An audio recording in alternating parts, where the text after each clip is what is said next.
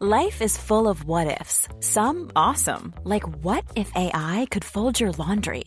And some, well, less awesome, like what if you have unexpected medical costs? United Healthcare can help get you covered with Health Protector Guard fixed indemnity insurance plans. They supplement your primary plan to help you manage out-of-pocket costs. No deductibles, no enrollment periods, and especially no more what-ifs. Visit uh1.com to find the Health Protector Guard plan for you. I'm Sandra, and I'm just the professional your small business was looking for. But you didn't hire me because you didn't use LinkedIn Jobs. LinkedIn has professionals you can't find anywhere else, including those who aren't actively looking for a new job, but might be open to the perfect role, like me. In a given month, over 70% of LinkedIn users don't visit other leading job sites. So if you're not looking on LinkedIn, you'll miss out on great candidates like Sandra. Start hiring professionals like a professional. Post your free job on linkedin.com/people today. Hey there, it's Michelle Norris. I'm host of a podcast called Your Mama's Kitchen. When I travel, I'm usually looking for a way to find a taste of home when I'm not at home. And one of the things I love to do when I am at home is entertain. And Airbnb allows me to do that. When I was in California recently, I rented a house that had a great kitchen. And when we were sitting around the table, we were all thinking, we're in someone else's house. Someone could be in all of our homes as well. If you have a home, but you're not always at home, you have an Airbnb. Your home might be worth more than you think. Find out how much at airbnb.com/host. Coming up on today's edition here on the Chase Thomas Podcast, Chase Thomas Podcast Network, CTPN. Yeah, we got Fangraphs, John Tayler, talking all things Major League Baseball. No, it's not Thursday. It's Friday with John. But we had a little bit of a scheduling change this week with the way my schedule works. So we had the full ride on all things college football with Matt Green yesterday that you can find on this very feed. But you got John here on the Friday show to talk all things Major League Baseball. We talk about the Tampa Bay Rays and what they need, which is bullpen help. Jordan Lyles on his way to one of the worst seasons of any pitcher for the Royals. The Royals in general, and why they're sneaky really, really bad, and the Athletics are shielding a lot of criticism. Trey Turner needing to get hot, Braves, Brewers, all that and more with John Tayler, talking all things Major League Baseball. Plus, old friend, Caleb Saenz, formerly of 48 Minutes of Hell, a great San Antonio Spurs website that should be brought back. Please bring it back. And all the ESPN True Hoop NBA blogs. That was a great time. So NBA True Hoop OG Caleb and I talked all things San Antonio Spurs, them getting Victor Wembanyama, how he fits in with this core, how this changes Greg Popovich's timeline as head coach in San Antonio. But yeah, a lot of fun talking all things Spurs with Caleb and life and everything else. So fun show for you guys with John and Caleb today. And as always, if you're listening to this episode this program rather for the first time, please make sure you hit that subscribe button on Apple Podcasts, Spotify, or however you are listening, so you never miss an episode daily update. So make sure you're locked in so you don't miss those. If you're already subscribed, first, thank you. But also make sure you hit that 5-star rating and a review on Apple Podcasts or Spotify if that is how you're listening. Helps other people find the show, and it helps this very show continue to grow. If you have any Major League Baseball questions for John and I, if you would like us to answer those on a future mailbag show, please send us an email at chasethomaspodcast@gmail.com, and we'd be more than happy to answer those on this very program. Let's see, was there anything else? youtube.com/chasethomaspodcast. We're probably going to hit the 1,000 mark today or tomorrow, so make sure you're subscribed there. You can check me out. I was on Talking Balls last night to talk all things Tennessee Balls on that great show, so you can find me there talking all things Tennessee football on the Talking Balls show on YouTube. So all over the place this week, but thank you as always for your support. And yeah, let's do this thing. Uncle Darren, let's go. The Chase Thomas Podcast. My nephew needs me to record. See, I already hate it. I hate it. All right, hello, and welcome back to another episode of the Chase Thomas Podcast, where I'm still the aforementioned Chase Thomas, coming to you live from Knoxville, Tennessee. Everything School HQ over there in New York City. John Tayler, Fangraphs.com, who was able to muster it even after coming off the IR here, the IL, I guess. Yeah, is it IR or IL? It's IL for baseball. IR is football and I think hockey. I don't know what the NBA calls it. I don't know why they're allowed to just pick and choose from league to league. Make it unanimous. Make it uniformity. It should be standardized across leagues. The injured roster, they call it the injury barn or something. There you go. Coming off wisdom tooth surgery, I still have my bottom two that I refuse to get out until they make me get them out, and strap me in a chair. John Tayler, are you now done, or do you still have two left? I still have, so I got out top right and bottom right, so I still have the two on my left side left. Okay. But I did not have a choice as to whether the bottom right one came out. I was in some rather significant dental pain last week, went to the dentist, and they said straight up, yeah, that thing's got to go. Yeah. So I gotta say, for those who've never had their wisdom teeth out, it sucks. There is no redeeming experience to it. It is just, the only wild thing to me is that I've never had a tooth pulled or extracted or anything like that. So I was mostly unaware of how the process went. And the way they do it is they apply local anesthetic and then pull the teeth. And I had figured, okay, there's going to be some kind of fancy machine to do this or some kind of like really advanced. No, they literally just pull your teeth out of your head. They like crack your teeth and just yank them out of your head. Like at one point they took a hammer and just like right there on the side, and like that's how you get rid of teeth. Apparently it's borderline medieval. Like I don't think tooth extraction, at least in terms of the tools used and the methods used, has changed in like 1,000 years. The only difference is now you get local anesthetic, so you're not conscious, or well, I'm conscious, but you're not, in hideous pain the entire time. So you weren't asleep. You were awake. No, you don't feel anything. They don't put you under for that one. Oh, so you didn't feel anything. You just heard the sounds. Yeah. So I could feel it, if only because they're pulling something. You can feel it like your jaw being moved around, and like there's pressure and pulling and tension and whatnot. But there's no pain. It's just. Oh, I would have been grabbing stuff to like knock me out, like just grabbing the pan to just be just taking the local anesthetic and just jabbing it directly into my forehead just to try to see if I can get it into my brain. Mm-hmm. But cannot necessarily recommend wisdom teeth. The other part of it is obviously, since they take teeth out of your head, you have to eat soft food for a little bit, because they don't want you chewing, and they don't want you as much, and they don't want you eating, especially, and they don't want you getting stuff in the cavity where your tooth used to be. So a lot of pudding and ice cream over the last week. Okay. Which I guess is the one upside, but the downside is I haven't had like a sandwich in like 8 days, and I could really go for a sandwich. I've just been thinking about all the sandwiches I've missed out on and how much I miss them. What's going to be your first sandwich when you get them back? That's tough. I'm thinking maybe a Cuban. Okay. Could really go for a Cuban sandwich. If not that, a chicken parm. I feel like those are the top two. You can never go wrong with the chicken parm. No, those I think are the top two on the table right now. There you go. I like it. Which naturally leads us, John Tayler. You've had a couple weeks to sit on this one, my good friend. You've had a couple weeks. Take Graphs is back. Yes, Take Graphs is back. What is the John Tayler 2 weeks away take of the week here in Major League Baseball? So I'm just cleaning my camera off.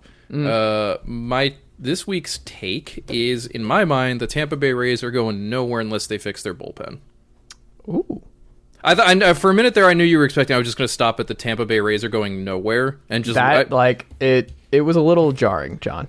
I can understand why. And look, I mean, the Rays clearly have been the best team in baseball so far this year. I think the only other team in the conversation right now is the Dodgers, and they've only just kind of begun to make their way there. But, you look at the standings where they are right now. Tampa Bay's only 3 games up on Baltimore. I guess Baltimore is the other team that, and weirdly enough, Texas, that can get into that best team in baseball conversation.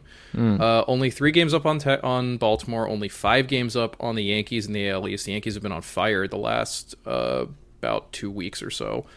Not a great month of May so far for the Rays, and a large part of that is, as I said, the bullpen, which, and this is, I think, is the thing about the Rays. For as long as they've been doing this thing where we constantly are like, they're not going to be any, they're an 80-win team, there's just not stars on this team, there's not enough depth.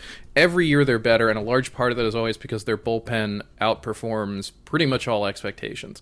Has not been the case this year. If you look at their stats, they are 29th in their bullpen, to be clear for all of this.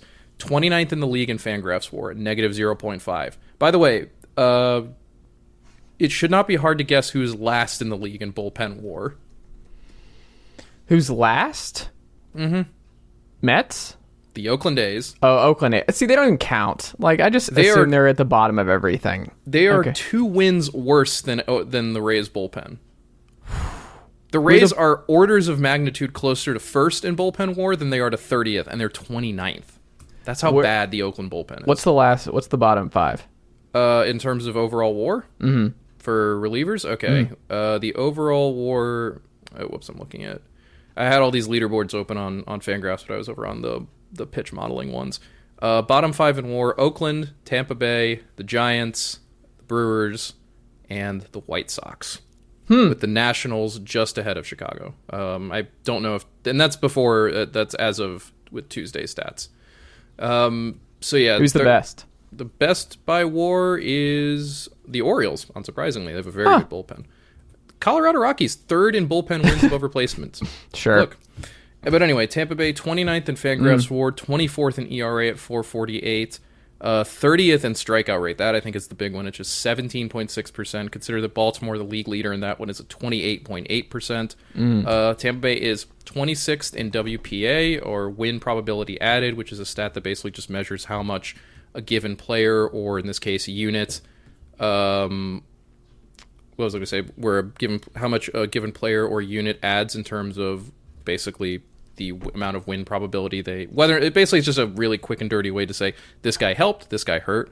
Similarly, Tampa's 27th in win probability by leverage index, which is just kind of a good way of figuring out how they've been performing in high leverage situations, which is to say poorly. Home run rate of 1.112 per 9 compared to that to the league leader Seattle at 0.45.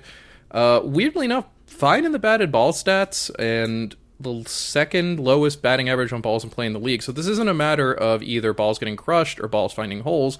This mostly just seems to be that Rays relievers can't really get consistent outs when they need it. And I think a lot of that, you can see it in 2 ways. One of which is, I just mentioned our pitch modeling stats on Fangraphs, both PitchBot and Stuff Plus, which basically assign overall grades on a kind of basically in the same way that ERA plus and WRC plus work, which is to say establish an average, and then, above that is good, below that is bad, with, each number giving you kind of a rough idea.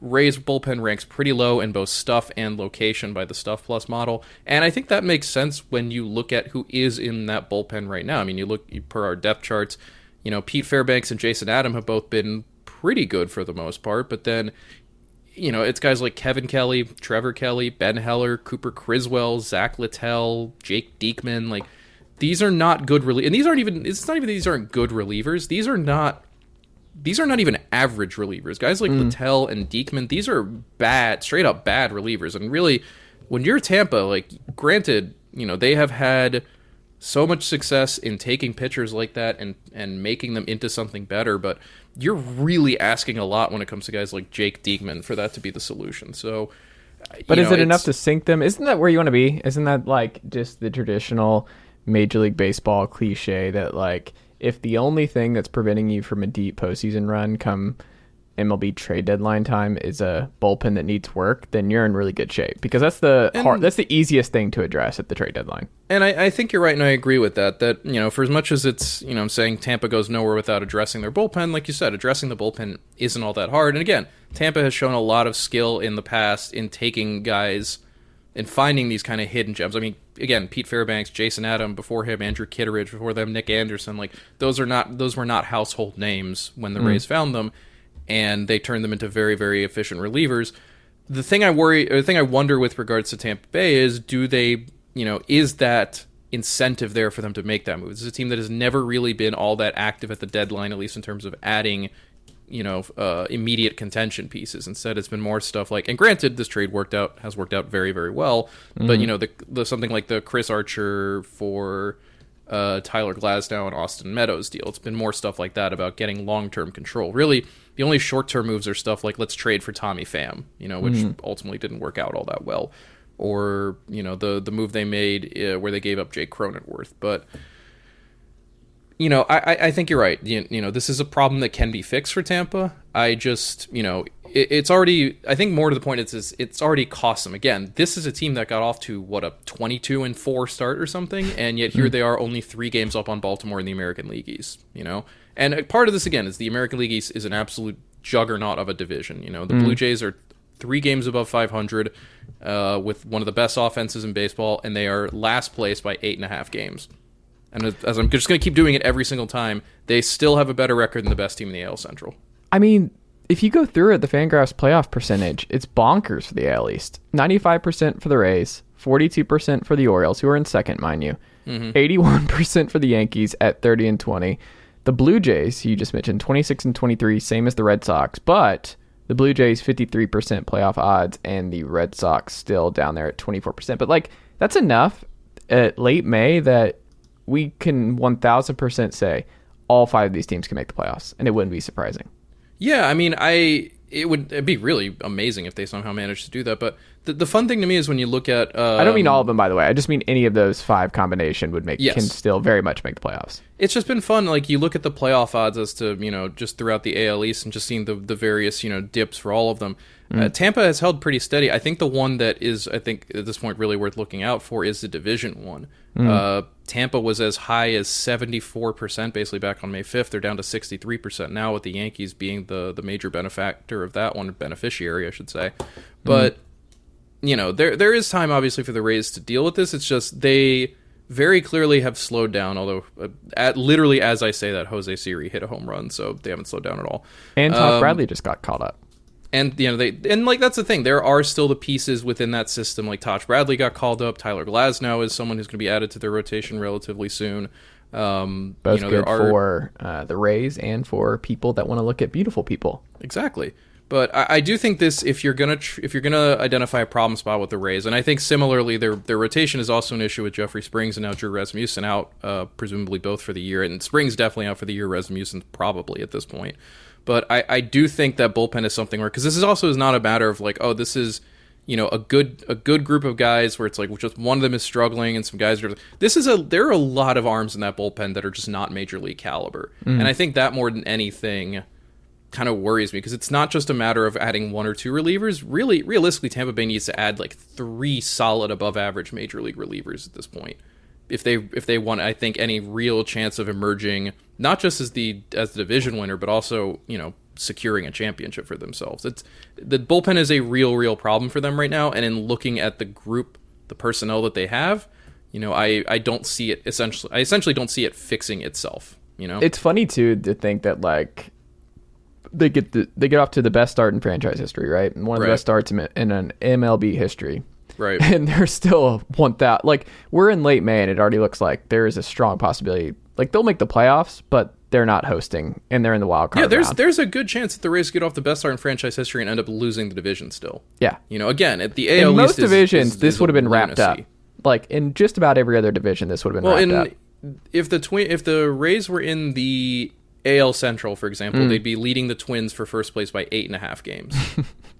If they were in the NL Central, similarly, they'd be about 8 games up on Milwaukee. They wouldn't necessarily be running away, I don't think, with any other division at this point. I mean, they'd be about the same up on Texas, Atlanta, and the Dodgers as they are on the Orioles right now. But, yeah, if any, unsurprisingly, this has turned into us yet again talking about how the Central divisions are the worst divisions in baseball and should be abolished and sealed in lead canisters and left in a nuclear waste site. Look, we call it like we see it. And speaking of things we call like we see, have you gone through, because sometimes I just go through the Fangraphs, just different player pages and see how different guys are doing this year, John. And I stumbled on Jordan Lyles. Okay. Out there. He's 32 now. Yes. Kansas City. Look, this man has been in this game a long time. He's made a lot of money over his career. He's on pace for one of the worst seasons I've ever seen from a starting pitcher who I think is going to get a bunch of innings on a terrible. The Royals are the biggest benefactor of the Oakland A's being off to one of the worst starts in MLB history. That is something that I think is worth noting. Yeah. They are horrific. in a horrific division, and the A's are obviously just gross in a multitude of ways. Yes. And it's shielding the national media from really attacking what is going on in Kansas City, because they should not be this much of a dumpster fire this year. And not only are they a gigantic dumpster fire, Jordan Lyles is just out here pitching and pitching and pitching. 0-8, John Tayler. 10 games started to this point. 7.15 ERA, 6.08 FIP. I'm just like going through his stuff. His BABIP's not even bad. It's 247. I'm just looking at everything. And I'm like, it's just horrible all across the board. I'm like, what is his final line going to be? Because I feel like it's going to be unreal how bad this is going to end for him. Like you said, he's in this position because the Royals just desperately need pitchers. And I think I remember when the Royals signed Jordan Lyles, Michael Baumann wrote about it for us at Fangraphs, and his main takeaway was, look, someone has to pitch the innings. Like, the game literally has to, like, otherwise the game literally doesn't end. And that is one that says a lot about, I think, the Kansas City Royals for 2023. But in particular, I mean, you look at what that rotation is right now, and it's like, you know, the Royals rotation right now, I know we're going to talk a bit about the Royals later, but beyond Lyles, it's Zach Greinke, it's Brady Singer, it's Mike Mayers, who I quite literally had never heard. Oh, no, that's right. He used to be a reliever with the Angels? Why is he in the Royals starting rotation? What is happening? And again, they're young pitching. I mean, some of this is Chris Bubich blew out his arm after looking very good to start the season. That's rough. Daniel Lynch coming back from a strained shoulder, not there yet. Brad Keller, also not a good pitcher particularly, but coming back from a shoulder impingement. But you're right. I mean, the Royals, they've been a disaster. Lyles is going to keep getting those starts because they are a disaster. I mean, I'm just looking at... I had not realized the Royals are 15-35.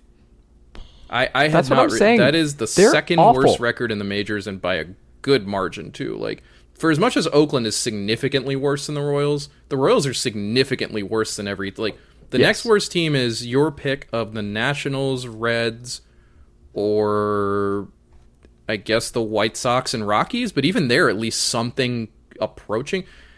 Let's just do our spotlight here for the Royals. Okay. This is a natural transition. Why are they this bad, John?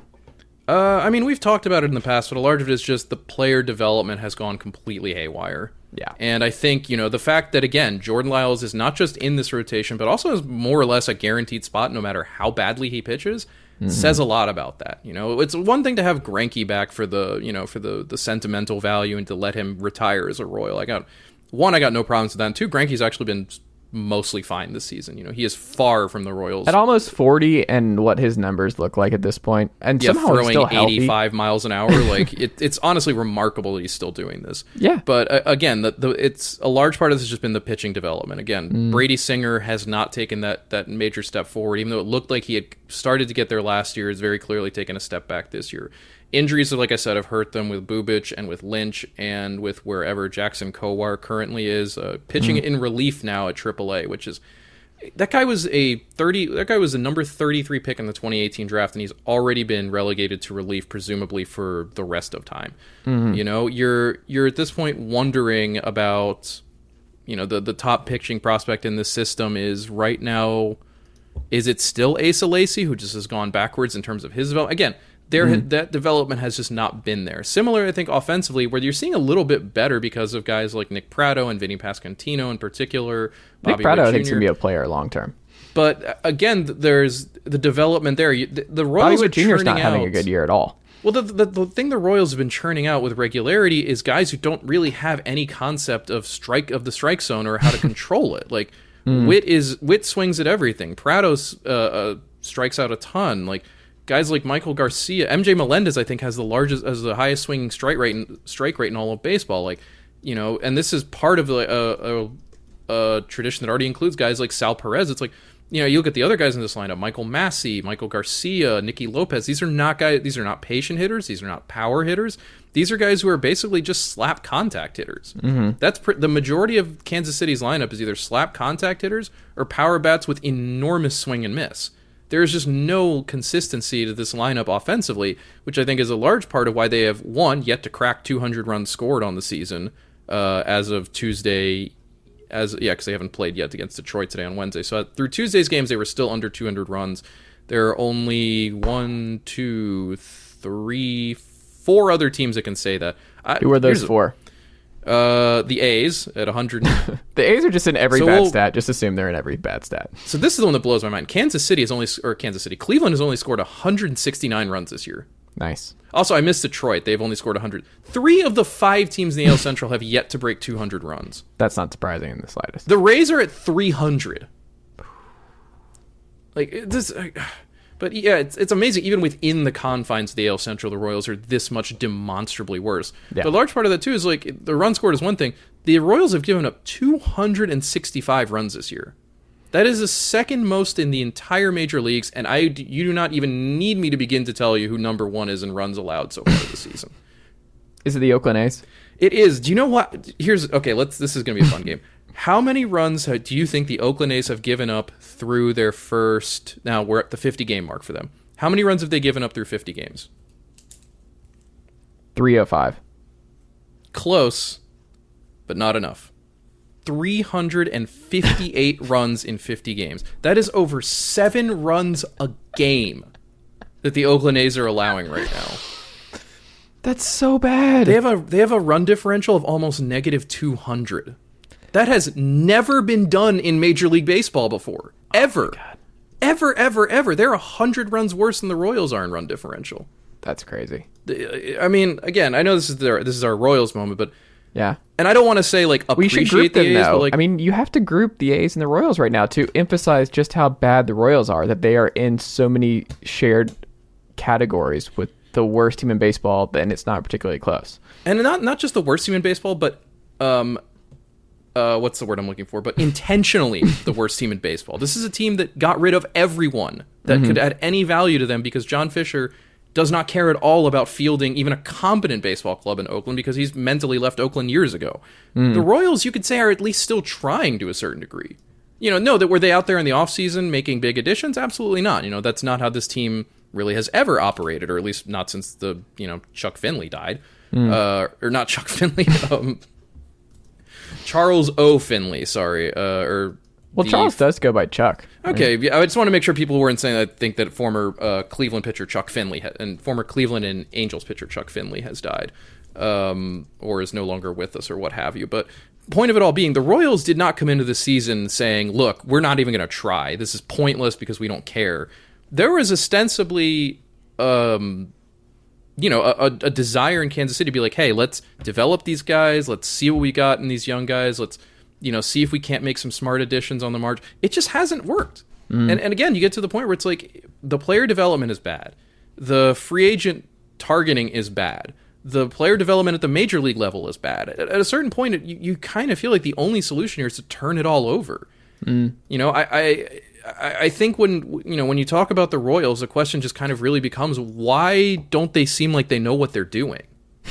Again, it's one thing when it's the A's who are actively not trying. It's another thing when it's a team that just fundamentally doesn't seem to know how to build a functional ball club at either end of things. Again, this is one of the worst offenses in the majors and the worst non-Oakland pitching staff in the majors. That's a really, they failed on both sides of the ball, and defensively this team isn't any good either.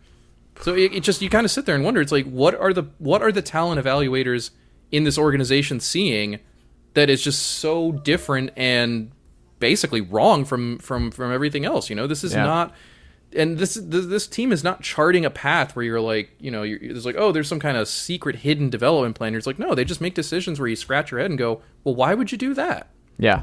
I think it's in a lot of ways it reminds me of the Rockies, and it reminds me of the Tigers, although maybe less so with Detroit now, but still they're in pretty bad shape as well, where the decisions that have been made in the past and the player development decisions that continue to be made, you're just they're perplexing because they just never work out. And at a certain point, it's just that Albert Einstein aphorism about the definition of insanity being, repeating the same action over and over again and expecting different results. And that's pretty much what's happening with the Royals.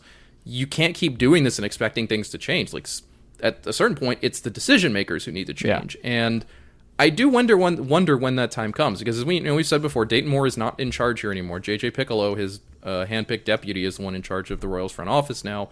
But that line from Moore to Piccolo is, more or less an unbroken one, because again, that was his deputy, and it's not changing anything in Kansas City either. The results have not changed with Dayton Moore no longer in charge, and it makes me think that the next step here is just you have to clean house, because the Royals not just struggle with the player development, they've wasted so many high draft picks in the process, on pitchers who are just very clearly not going to work out going forward. Again, Jackson Kowar is already a reliever. Daniel Lynch is probably a reliever going forward too.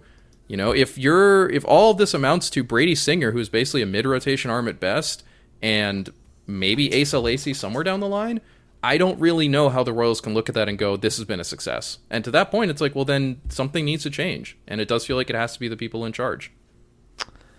Speaking of something that needs to change, the Phillies really need Trey Turner to be good at baseball again. Yes, they do. Like, they really need that to turn around. They got it today. Is that going to be a yearly thing, by the way? Is it just Castellanos and then Trey Turner, and it's just going to be year over year, just horrible seasons from guys you need? Every big free agent the Phillies signed, the first year they're there, it's just going to be garbage juice. I'm actually looking up Harper's numbers in his first year in Philly to see what that looked like, and actually it was mostly fine. But, I mean, definitely a step down from where he had been in Washington to a certain degree, but it was mostly fine. But...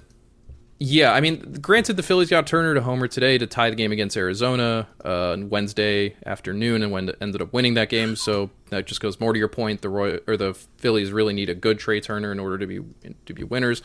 It's funny that when you look at Turner's numbers, I mean, the thing that obviously stands out where you're like, oh, well, this is the problem. He's just striking out all the time now. Yeah, one of the highest strikeout rates in the majors, one of the highest chase rates in the majors, one of the, everything in terms of swing and chase decisions have all gone the wrong way, and all the contact is equally going in the wrong way. So, it really, I think, is as simple for the Phillies. Not even simple, but I want to say simple because I'm not a swing mechanics guy. I have no idea what, if anything, could be done differently with Turner. But if you're the Phillies, there's nothing you can really do. He's just in a really, really bad slump. I think if there's one maybe potential concern you have as the Phillies, it's like this is the second year in a row that Turner's chase rate has shot up. And it's, you're kind of wondering, it's like, okay, well, what's going on with the decision making here? Why are we at a place where you're suddenly making worse decisions and making less contact? But I also don't think that, I don't think anyone expects Trey Turner to be a 30-plus strikeout rate guy going forward. Some of this will change. I think a lot of the too is he's just getting killed on fastballs right now. You look at the numbers he has on them, 282 weighted on base average against fastballs. You can't hit fastballs, everything is just going to suffer. That is the building block for a hitter, is being able to hit fastballs when they are thrown your way. Also a large part of why Turner's numbers in the strike zone have collapsed, why his run value in the heart of the zone has collapsed. Again, you need to be able to hit fastballs. And I don't know right now for him if that's a timing thing, a mechanics thing, just a pure psychological thing. But until he gets that figured out, this is just, I think, how it's going to be. Because Turner, I mean, at the very least with Turner, he's still one of the best base runners in the game. He's still a perfectly fine defender at shortstop. Not elite, but, not a disaster by any stretch of the imagination. So, he's not exactly hurting the Phillies in that regard. But...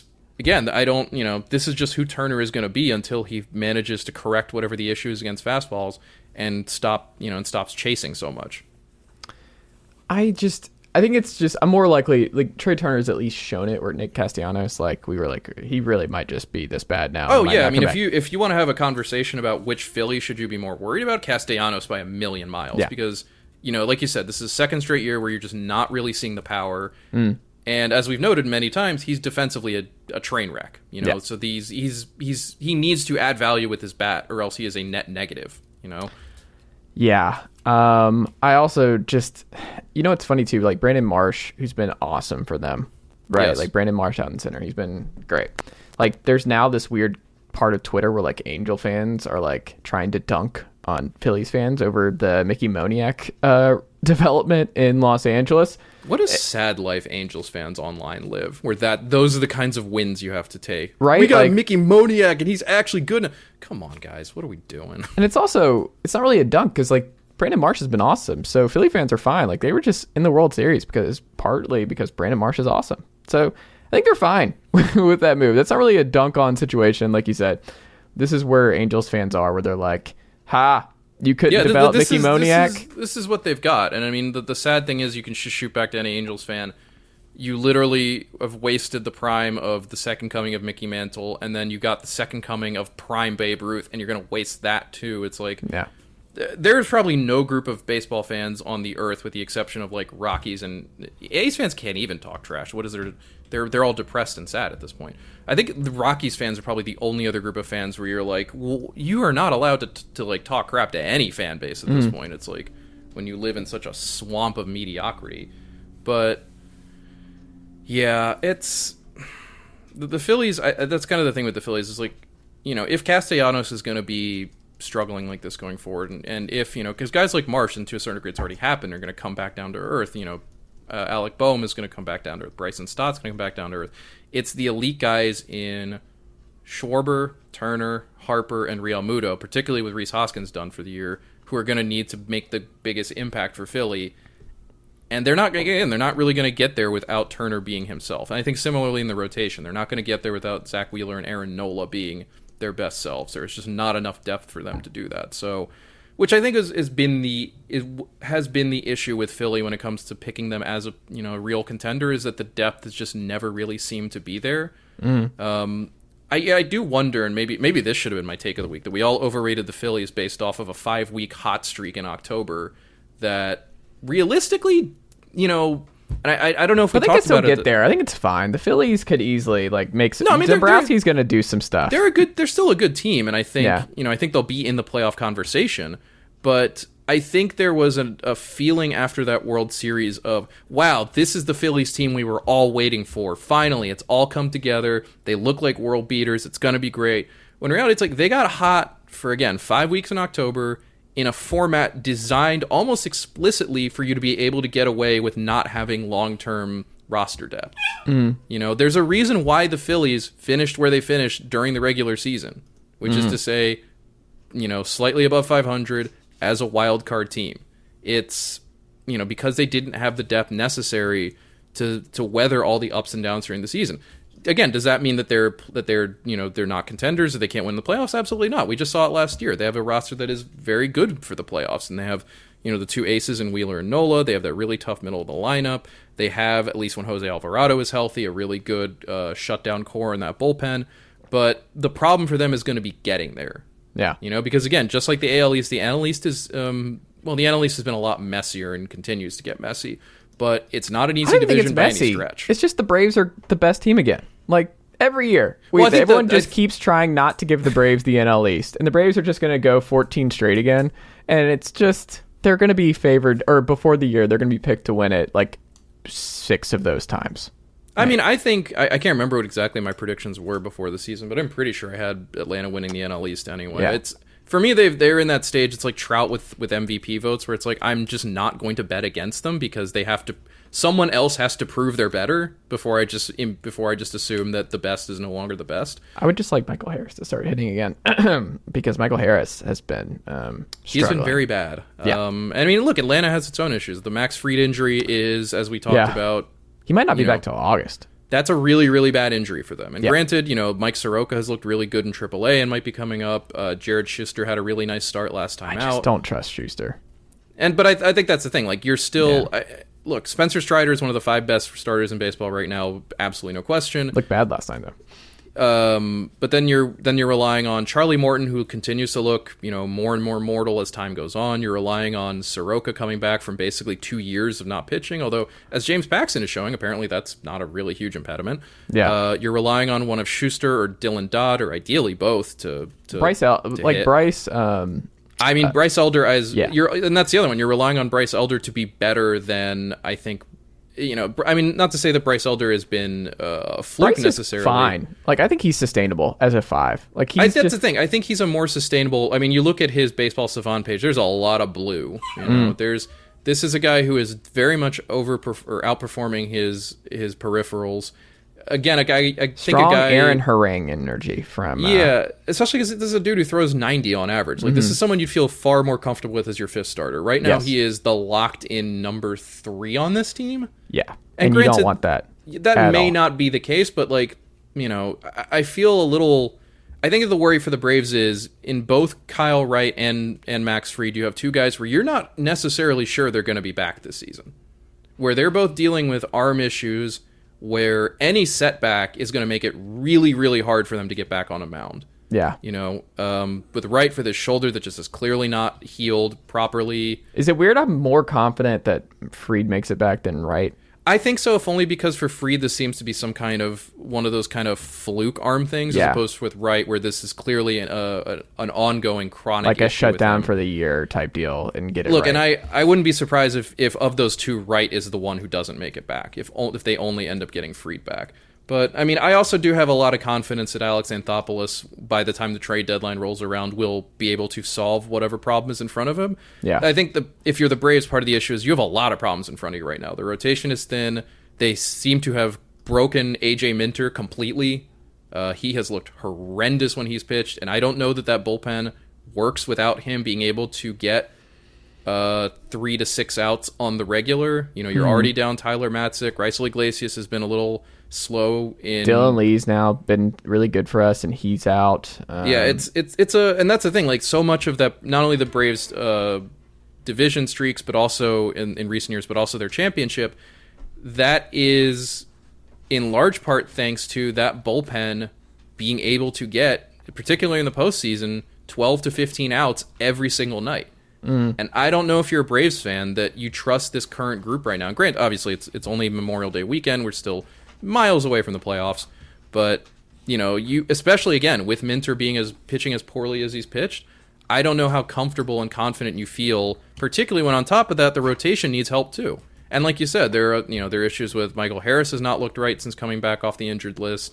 There's an open question as to whether or not, you're going to get at consistent enough offense out of the DH spot if you're going to insist on using Marcelo Ozuna there. Shortstop seems to be, I guess, has rebounded somewhat now that you have Orlando Arcia back in the mix. But there are some definite questions in Atlanta. I think the bonus for them is that the Mets are just as uneven themselves, and the Mets and Phillies are just as uneven, and that the Marlins really just don't seem to have the juice to make any kind of run. No, I don't think so either. I think it's going to get figured. And you know what helps? And not that he needs any more praise, but like Ron Acuna just being a super world player at the moment. Yeah, imagine it's clearing up a lot of these issues. It's kind of similar with the Yankees with Aaron Judge. It's like, can you imagine where the Braves would be if Ronald Acuna had not just transformed back into Ronald Acuna? Yeah. It's a really, he stole his 20th base yesterday. We are 50 games into the season, and he's on pace to steal 60 bases. Mm-hmm. That's absurd. He's a genuine threat to go 30-50. Yeah. When's the last time someone did that? Ever? It's been a very long time since someone. I think even since we got. I'm looking it up now. Just the full 30-30 club. Just want to do it by year. Actually, I can't. Yeah. So we had Cedric Mullins do it in 2021. So that we did have it recently. I'd forgotten about that. He did it on the dot, 30-30. Then Mookie Betts and Jose Ramirez both did it in 2018. And if you say a single word after that, I will unplug my mic and walk away. Mm-hmm.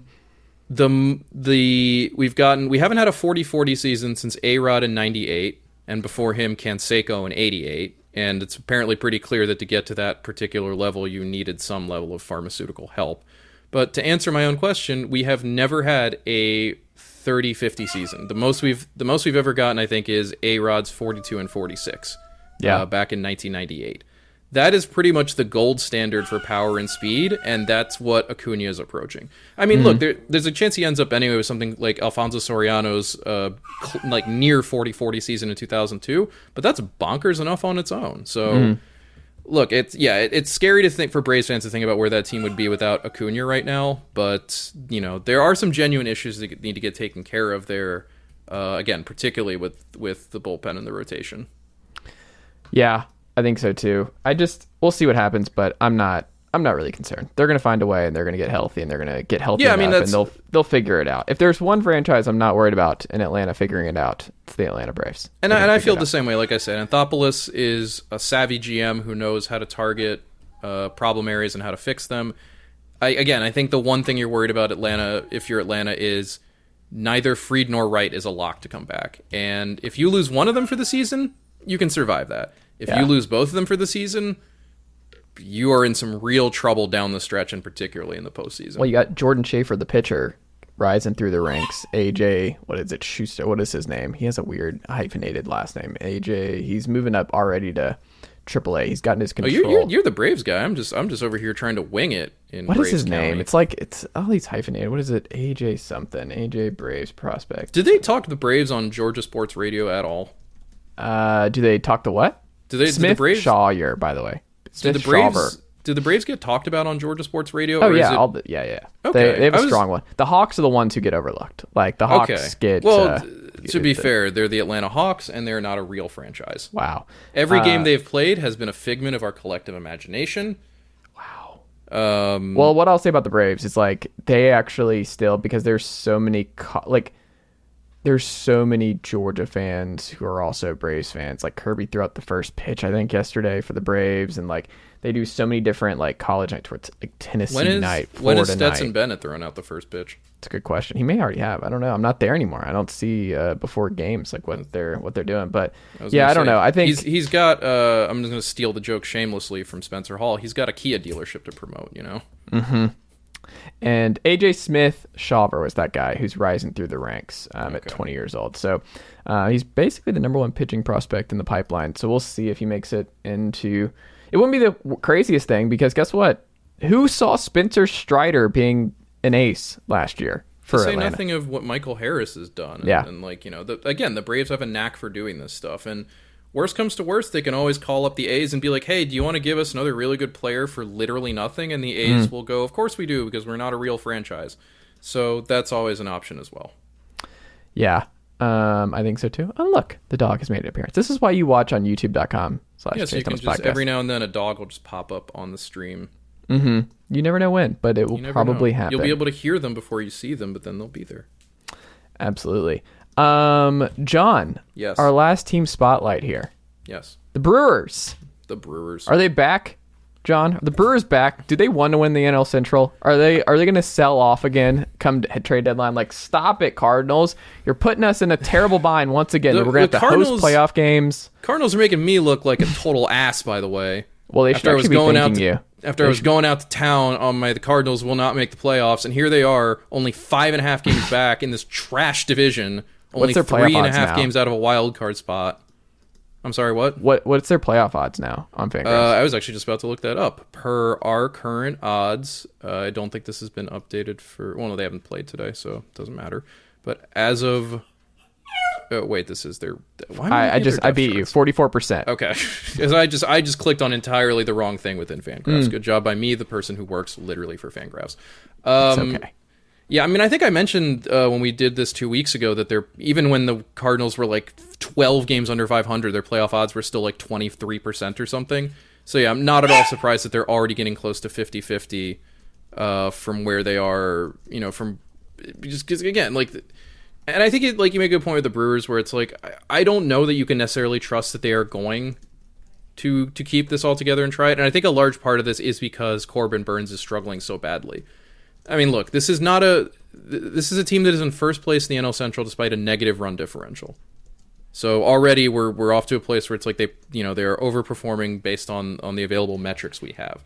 But they're down Brandon Woodruff. Corbin Burns has not looked nearly like his usual Cy Young winning self. Mm-hmm. They still have a good option there in Willie Peralta, but a lot of their other arms have been lost to injury. You know, they're starting Julio Teheran tonight. That's not, you don't want to be at the starting Julio Teheran stage of the season by Memorial Day. That's not good. Something's gone really wrong if you Julio Teheran, who's already pitched for one other organization this year. This is already organization number 2 for him. The Brewers signed him like 3 days ago and are just throwing him out there with no anything. Just be like, all right, Julio, go on, buddy. Are you looking up how old Julio Teheran is? Because it is a number that is still far too low for what it should be. No, I'm actually looking at, because I wanted to double check No, this. I'm going to look it up because it's just going to... He's only like 34 years old or something. It's kind of staggering. He's 32 years old. How is that possible? He came up really young, but I was looking at... Julio Teheran's been in baseball since at least 1999. Like, there's no way he's only 32 years old. Well, I was looking because, like, come on, man. He had a streak where, I mean, it was just a thing where, like, he was never a number one, but he was just always there and just was always available, which matters. But he just, every year, he just went into the year like, he's our opening day starter. And I was like, how many did he end up doing? He was the opening day starter, John, from 2014 to 2019. He did 6 consecutive opening day starts. That's amazing. Glavine and Schmaltz also only did 4. Maddox had 5. So, just to be clear, Julio Teheran had more opening day starts for the Braves than Maddox, Schmaltz, and Glavine. The all-time record holder is Phil Niekro with 8, by the way. To be fair, when you think about opening day starts, I mean, the Red Sox opening day starter this year was Corey Kluber. He just got demoted to the bullpen today, so... That man is cooked. Oh, yeah, that dude has grill marks all over him. You cut him open, and it is just brown on the inside. He is that Trey Wingo steak. It just looking like it was cooked with a frickin' flamethrower inside of a steel factory. Are you a rare or a medium person? I'm a rare, or at the very least medium rare, or at the most I should say medium rare. I should say medium rare because I don't genuinely or generally like eating rare steak. There are some, if that's how the steak is supposed to be served, okay, fine. Like, I'm not going to say, no, go to hell, heads up. But if I'm just ordering for myself, I'll take a medium rare. If I'm at like a backyard barbecue, I'll probably just go medium to be safe. But have you seen that meme where it's like the guy at the barbecue who's cooking everybody's steaks or burgers and everything, who's like, he asks like, how does everyone like their steak or burgers cooked, knowing full well that he's going to cook them all the exact same for everybody? Like, yeah, why are it's you like asking? No one's going to be able to tell the difference unless there really is someone there who wants their steak. Hey, Johnny, how do you want your burger cooked? Okay, I'll pull it out individually and then toss that one and make sure that one's getting taken care of in a different way, as opposed to they're getting cooked the same. Unless Donald Trump is at your cookout and he wants his, burnt to a crisp, well done steak with ketchup, like, no, you're not like, because you're not going to get someone who's going to be able to tell the difference. But no, if he's at your cookout, you're getting Wendy's. But yeah, like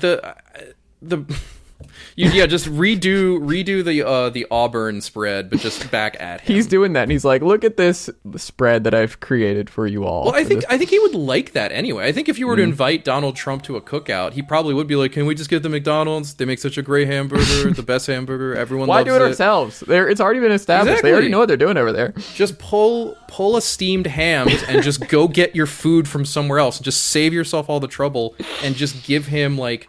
Frickin' Jack in the Box. Like, what does he care? That man's entire diet for the last minimum 2 decades has been like KFC and the inside of couch pillows. Like, who cares? He can't. That man has no taste buds. They all went on strike years ago, and his response was, "Okay, fine." Were we talking about the Brewers? I don't remember at this point. This is how useless the Central divisions are. We get 2 minutes into talking about them, and we're both like, "This is boring. Actually, let's just talk about steak." Yeah, way more entertaining to talk about steak than the Milwaukee Brewers. But I mean, the Brewers they have the twofold problem: is their pitching has not, or better said, their pitching has been the thing that has always had to carry them. The pitching in the bullpen, or the rotation in the bullpen, rather. The rotation obviously has been a problem with Woodruff hurt and with Burns not pitching up to his usual capacity. The bullpen, I think, aside from Devin Williams, has not been very good either. That's exposed the fact that their offense is just, again, one of the weaker groups in baseball. Not the worst not necessarily by like leaps and bounds. This is the A's we're talking about. But at the same time, you look at our team batting stats by weighted runs created plus, our kind of catch-all offensive metric. Milwaukee ranks 22nd in the majors with a 93 WRC plus. That's not good. That's just not a good number. And you look at that roster, and there's no real reason to think it's necessarily going to get better. You can argue that maybe if there's a kind of second wind of sorts for guys like Joey Wiemer and Bryce Terang, after they've learned the majors, now they're starting to make the adjustment back to pitching. But both of those guys are also big swingers who were never really kind of lauded as like well-rounded offensive types, And similarly, like I don't think Jackson Churio is in the conversation to come up yet. The dude is only, I think, 20 years old. It'd be very much a lot to bring him up and basically be like, "Okay, Jackson, young teenage boy, you are charged with saving the Brewers season."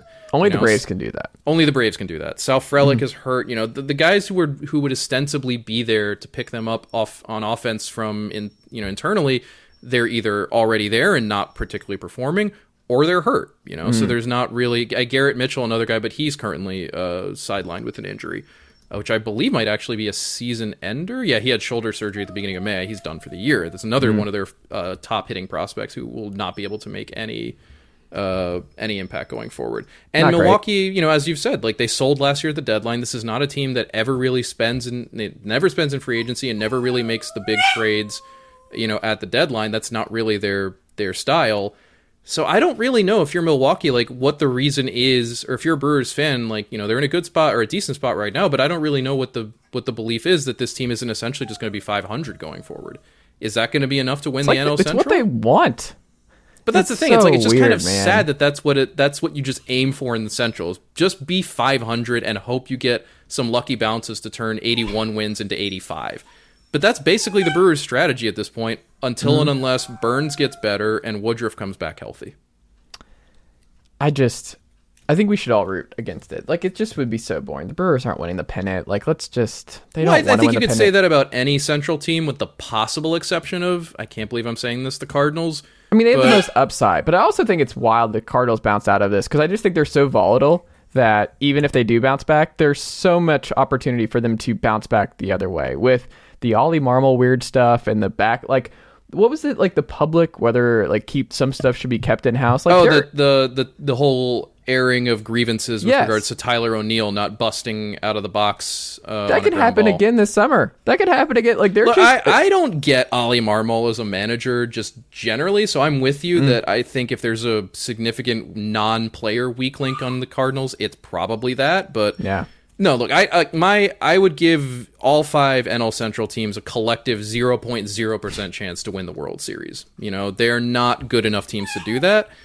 But so yeah, I think it's almost like at that point, then who cares really who wins the Central? It's going to be either a Brewers team that's trying to do it on the cheap, a Cardinals team that's trying to do it on the cheap, a Cubs team that's trying to do it on the cheap, a Pirates team that's trying to do it on the ultra cheap, or a Reds team that's basically the A's with better PR. Like, is Dansby Swanson the Jeff Blauser of modern baseball? Sure, why not? He's been great. He's been genuinely great in Chicago. It's it's funny. I don't know that Atlanta lost that bet necessarily, if only because it was clear that their issue wasn't 2023, but 2025 and beyond. And also Orlando Arcia is fine. It's fine, but yeah, I mean, I guess that's the thing. Or Arcia's been good enough that I don't think even if you asked Anthopoulos if you could take it back, would you probably say, no, we're good where we are. No, because he's going to say, like, we got to pay Michael Harris in a little bit. We got to pay some other guys. They already did pay Michael Harris. Well, I mean, like, other guys. Like, what I'm saying is, like, down the line, because, like, when that comes up in a couple of years, like, there are going to be other guys that they already have in the background that they have to think about paying. That is true. He's just not a core piece. Like, they're going to pay certain guys. And like I said, like their issue was never how is Dansby Swanson going to perform in 2023. It's how is Dansby Swanson going to perform in 2026. Yeah, he's sneaky, almost 30. Like, yeah, I mean that is the danger with college bats. Is that you are getting a guy whose peak is that much closer and whose prime will theoretically be that much shorter. But I mean, that's why Drew Gilbert will be an Astro come playoff time this year. I don't necessarily disagree with it because Chas McCormick has been both hurt and inefficient, and then Jake Myers has been better. But I mean, look, Houston, without getting into Houston's whole mess of problems, Houston does have some problems that Drew Gilbert could be well suited to fix, or at least help with. I just don't think people who are not Tennessee fans or even college baseball fans understand just how much Major League Baseball fans are going to hate Drew Gilbert if he's good. Like, Drew Gilbert has the machismo. He has this aura about him. The bat flips are going to be strong. Are you're starting to? It sounds like you're describing Marshall Henderson, but baseball. Yes, but a lot better than Marshall Henderson. Okay, that would rule because Marshall Henderson ruled. I was a huge Marshall Henderson fan. Yes. If it turns out that he did something that was subsequently terrible, I'm just saying now I didn't know about it. I'm sorry, but the on-court persona and character of Marshall Henderson was a giant A+ for me every time. I loved that level of just absolute unrepentant shit talking. Yeah. And look, Drew Gilbert is going to do that. He is a high energy guy. He leaves his, he's just going to be someone who in the Astros organization who already has a target on their back. He is a perfect fit because he is going to piss so many people off with the way he plays. He's going to be good and it's going to piss people off. But I'm here for it because I will ride for Drew till the end of time. And also, because I am a capital J journalist, John, and a fair fan, Marcell Ozuna's wrong. And his stuff is wrong. Like, if I'm Will Smith, I would be annoyed too. And you go back and look at he's been hit in the head by him a lot. Like, it's not like this one-time thing. You go back through it and his weird spots in the... No, you gotta adjust. If I'm Will Smith, I'm pretty pissed off about that. Like, getting hit in the head like that. Yeah, I would be too. Like, this is I not don't a common baseball concussed. thing where it's like, you can't clean that up. Really? You can't?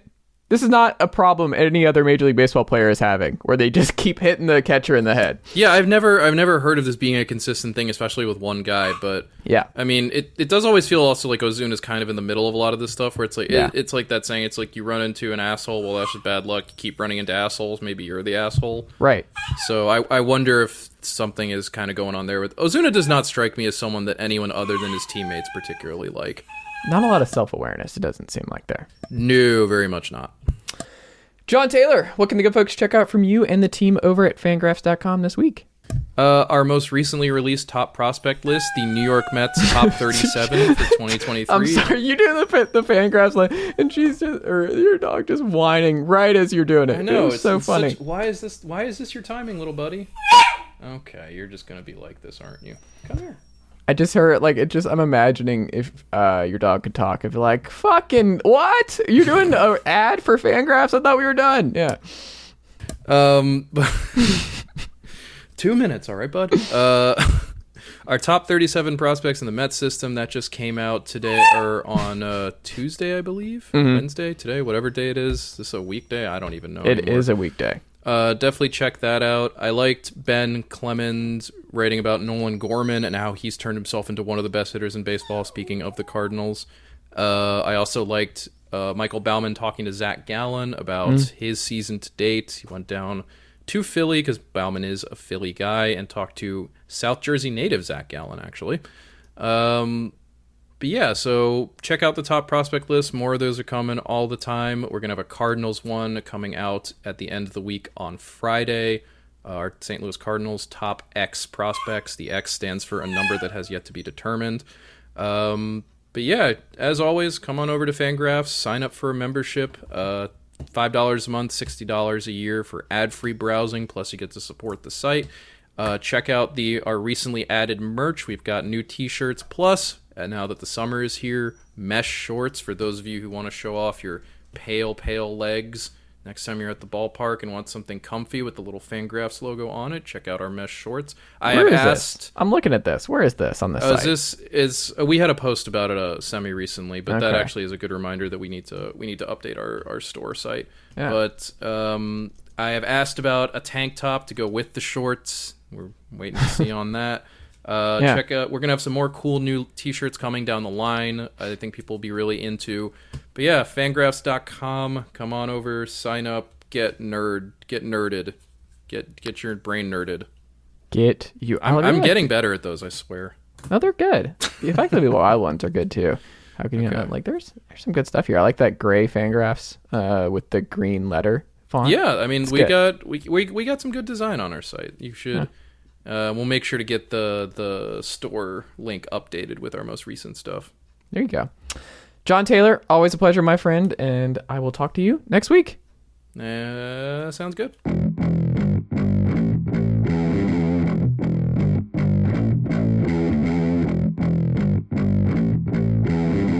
All right, we're back here on the Chase Thomas podcast with, let me zoom in here. Is that a Caleb Saenz of a website that no longer exists?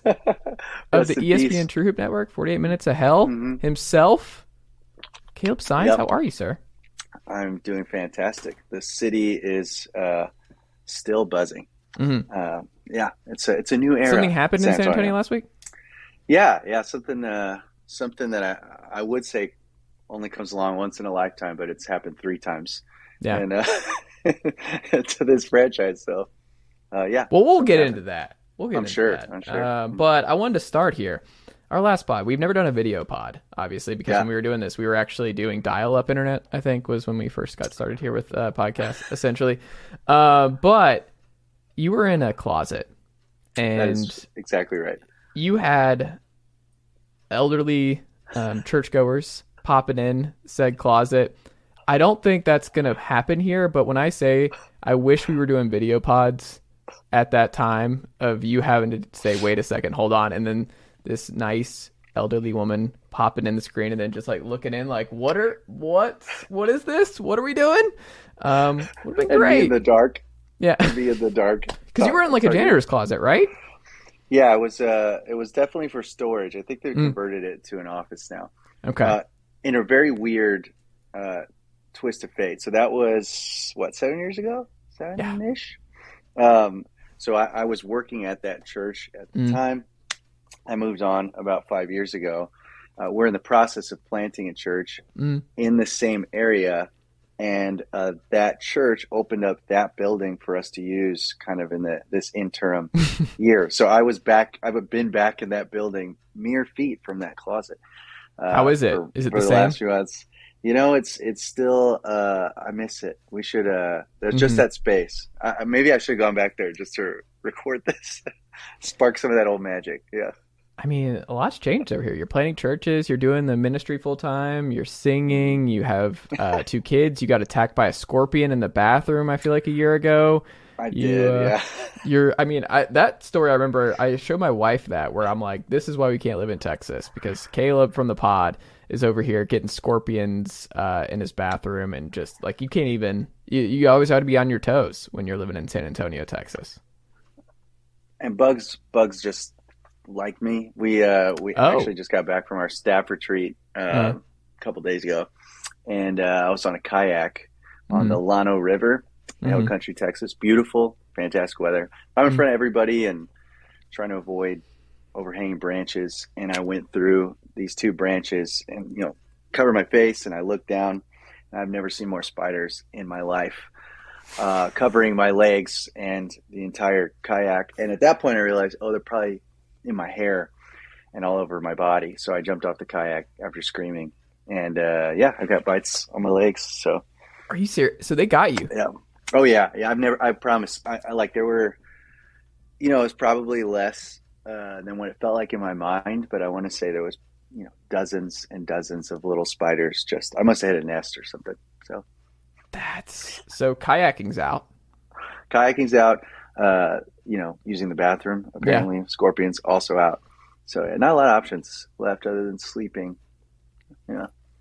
How has fatherhood changed your Spurs fandom? See, Abby, first kid, knocked out of the park. My first Father's Day was the day they won the title in 2014. So there's not really that sets an impossible bar. Leland was born 5 years later, 2019, very different team, post Kawhi. So it's just a different era. We haven't gone to any games as a family yet, obviously. Will probably change this year or the next. Okay. I think I've been to 1 or 2 games, maybe 3 in the last few years. Are you still watching every game? I'd love to tell you yes. I am still reading recaps of every game. Okay, how many are we doing here right now?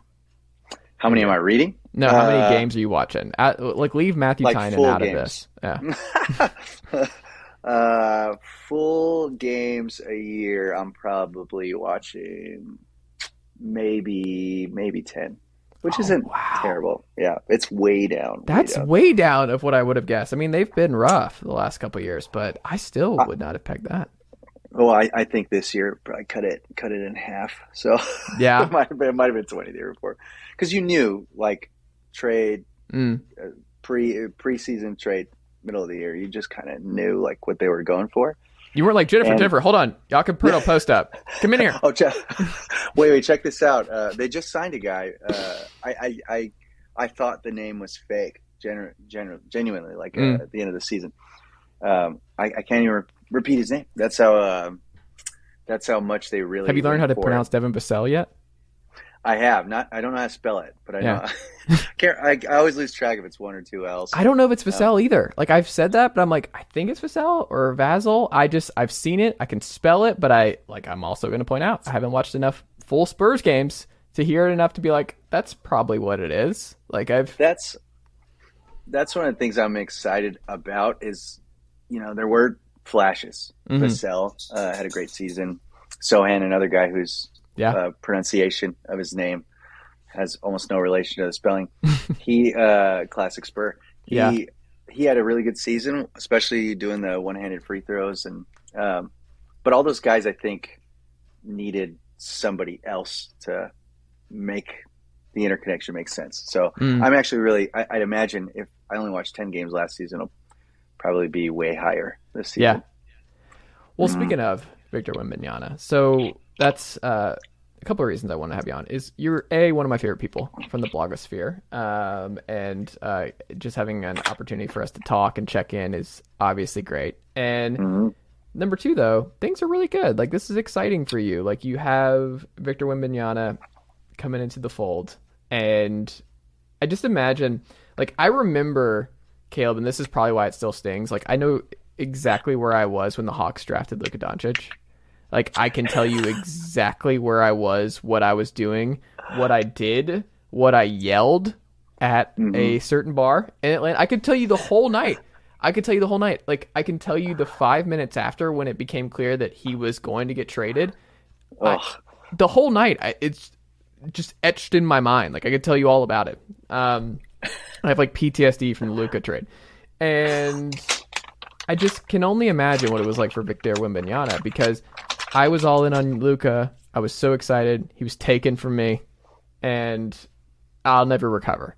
However, I don't think you're in that spot here. I don't think they're going to trade back for Scoot Henderson. It doesn't strike me as that being the case. No. So walk me through draft lottery night for you, Caleb. Like, what were you doing? Were you pacing? How did you approach draft night, and how did you approach just as the picks are coming out? Walk me through the whole situation in the Saenz household. I'll never forget it. I didn't watch it at home, actually. We went to there's a great brewery in town called Freetail.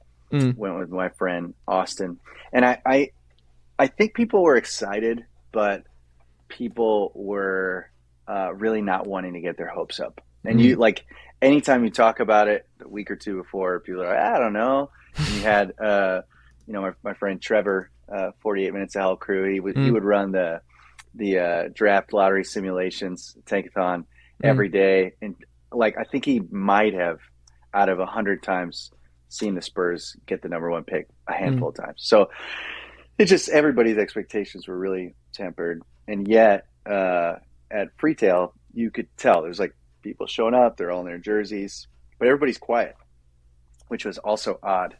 So everybody's there just kind of drinking, and I went with my friend Austin. The fact that there was only two of us at our table also kind of tells you, like, I think our friend group was like, we'll see. I don't want to go get my hopes up. And, we get the, Detroit thing happens to us, or whatever that might be.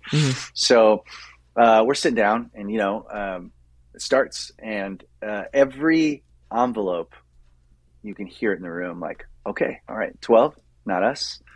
All right, 11, 10, and everybody's getting excited, And I would say right around when it got to 7 and it wasn't us, people started to, like, stand up and around this bar, and, you watch it. And when it got to that 5th one and Detroit flipped, everybody went nuts. We have a top 4 pick. Like, for some reason, that was like the cutoff. Like, we have a top 4 pick. And then they go to commercial.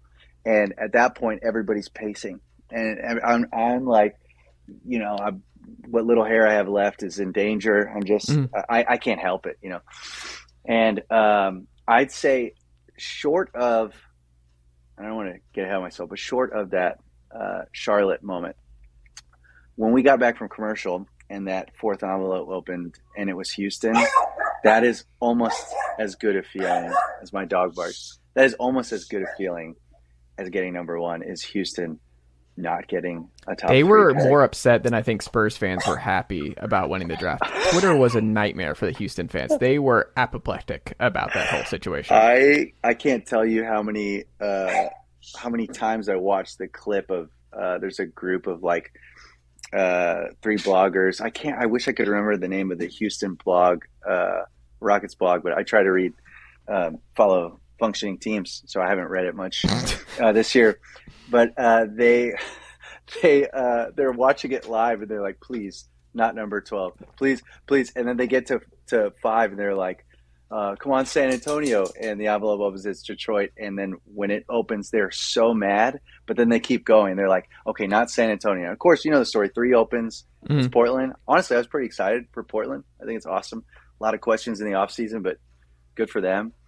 But when that second envelope opened, I mean, you could see it. Like Peter Holt Jr. was like, "Let's go, baby!" And they hadn't even barely announced. They didn't even get Charlotte Hornets out. You know? Yeah. The bar I was at absolutely erupted. People were hugging. They were embracing strangers like somebody had announced the end of World War II. I mean, we're jumping, we're screaming. This older lady at the bar, for some reason, made a beeline to hug me. Never, she turned around and left. I mean, it was just that moment. Did you accept it? It wasn't like I had a chance to. She was shorter too, so I just was like, turned around and was like, but that was happening all over the room. I mean, I couldn't. I yelled so much. I really had trouble talking the next day. Night, buddy. That's my son. Bye. Is he really going to bed though? Or is he going to do the tunes for the next hour and a half? He wants to come say hi. You want to come say hi? This is the first for the podcast. Special guest. Oh, hey. That's Mr. Chase. He's saying hi. I got the earphones in. Oh, yeah, you can't hear me. Hi. This is Leland. Hey, Leland, how are you? Say, go Spurs, go. Go Spurs, go. There we go. All right. That is what we like. Is Wemby going to be your favorite player? Number 1, Wemby? Yeah, you're going to be as tall as him? Oh, sure. We'll see. Oh, all right. There you go. Night, buddy. Night. Incredible. Bye. The first father-son appearance on this program. It's like LeBron and Bronny. That's great. Yeah. Because I'm almost the same age. So there you go. Night. Isn't it weird to hear how people talk about these older players and you're like, I'm that age. Like, I can't even talk about, like, he's so old and so washed. And you're like, I'm 3 years older than this person. Like, that's phase 2 of realizing you're old as an NBA fan. Phase 1 is when you're cheering for somebody. You're like, this guy's awesome. Man, I love this guy. And you look at his age and he's 22 and you're like, oh, I'm 12 years old. Like, or now I'm like, yes, Wembanyama, I could literally be his dad. That is a weird feeling. Like Hal Korver Jr. when he enters the league, whenever that is, will just be That's very odd. I mean, you know, it'll be really interesting. Not this summer, next summer when we draft Bronny and LeBron comes over. I mean, that's going to be quite a team. Anyway, so we're cheering. It's amazing. And even there, like at the bar, we're getting questions. Like people are just talking, like, "Oh, what should they do?" I mean, it starts right away, and you hear people saying, "Oh, they can go to the playoffs right away," and other people saying, like, "No, they should try and be bad again for a pick." And so I felt like everybody had these thoughts about what could be, but nobody was saying them out loud, almost like a superstition. And then it happened. And it's like, yes, we can finally talk about it.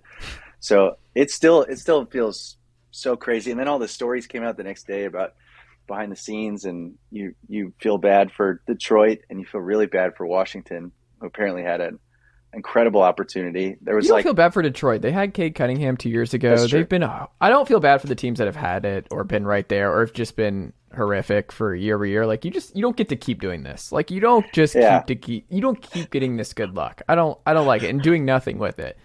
Like I think Victor's gonna be awesome in San Antonio. Do I think he would have been awesome in Detroit? Have my doubts. In Houston, have my doubts. Oh, I think for all the people who don't love San Antonio, I think everybody agrees this is probably the best scenario for him as a player, maybe long term. I saw the other like undercurrent in San Antonio, of course, is like, okay, he's tall, he's lanky. What's the injury possibility like, right? Like, do we draft another Greg Oden? I heard a lot of people mention that. And we were trying to, yesterday, a friend of mine and I were talking about like what catastrophic thing would have to happen for us not to pick him at number 1. And I don't even think at this point a major injury would prevent us from drafting him at number 1. Like if he, God forbid, tore his Achilles in the off season, I still think they'd pick him at number 1, you know? But I get the hesitation. Like maybe, what's the statistic, like guys who are over 7 feet tall, none I mean, of you them just have look ever at why played. Yao Ming retired and guys like that. I mean, Zydrunas Ilgauskas had 2 broken foots. Joel Embiid had 2 broken foots. It's common for guys like that. Yeah. Chet Holmgren obviously just broke his foot before this past year and missed all of this year. So it's a possibility, but you also look like Sure. you can get over it. Or it might happen once early, but then you move past it. They've just come such a long way that, like, I think what will always be common is guys don't last like 20 years at that size with the way the NBA is played now, because you're moving. There's so many more possessions. It's so much faster. Tempo's so much higher that, like, I don't think you're going to be able to do a Tim Duncan type 20-year run for Victor. Mm-hmm. But do I think he could be an elite all NBA MVP type for like 12 years? Yeah, I think that's possible. Well, the stat I think is no player over 7-1 or over 7-2 has ever played more than 900 games in the NBA, which sounds kind of wild. I could be wrong. It's somewhere around there. Yeah. But that's what, 11 seasons? Like, yeah. Well, it depends on the playoff runs. Yeah, that is true. Which obviously we're going to have a ton of those. So, yeah. But I do think. But you also just go down that road. He's the best. Like, he's the best. Like, just if it doesn't work out, no one's going to be like, man, what were you thinking taking the best prospect since LeBron? Like, that's not a thing. You just do it. No, I do think that one other thing, just to rub it in Houston fans' faces one more time. Mm-hmm. The thing that I thought was so funny, one of the broadcasts had a camera on him as the envelopes are opening.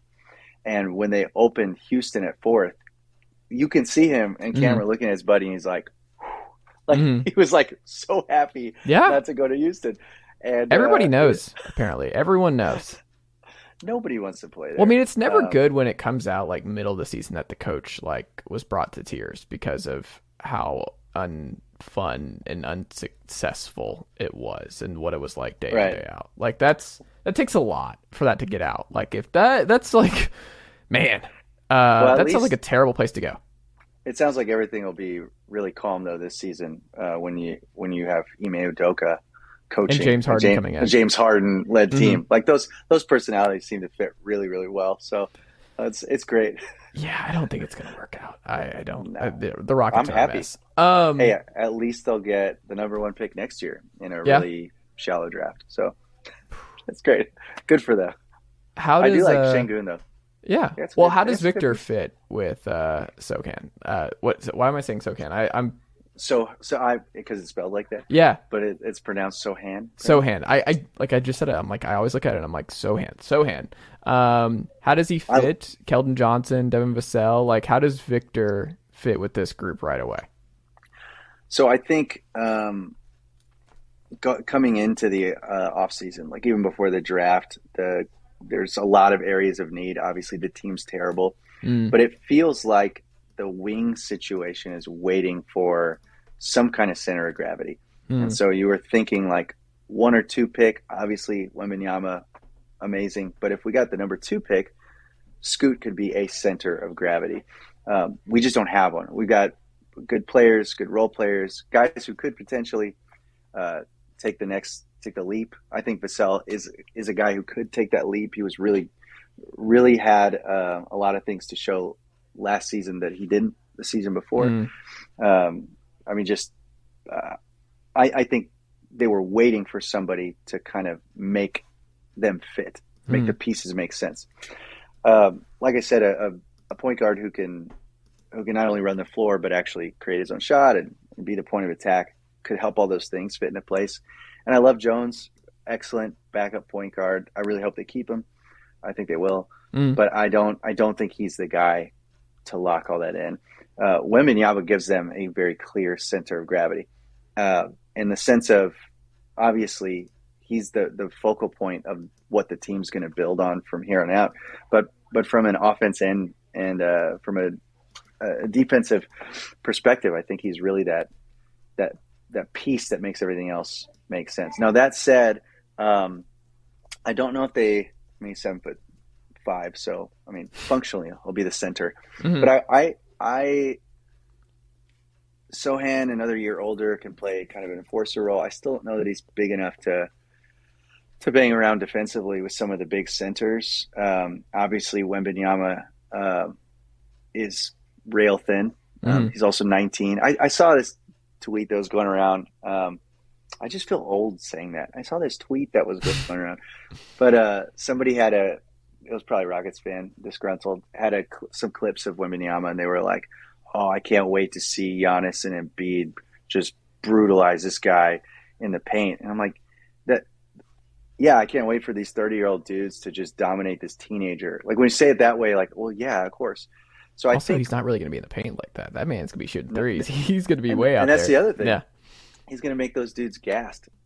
So more than likely, it works both ways, right? Like, I don't know that Embiid's going to be guarding him on the wings or trying to keep up with him on the bounce. Like, that's what makes him special, So I think they should prioritize pairing him with somebody who's going to play that more enforcer role and kind of save his body a little bit over the course of the season and free him up to roam a little more. I do think he's going to get a lot of minutes as maybe the lone big man with Sohan at the 4, but the guy I'd love to see them sign in the off season is like Naz Reid. I think would be fun next to him.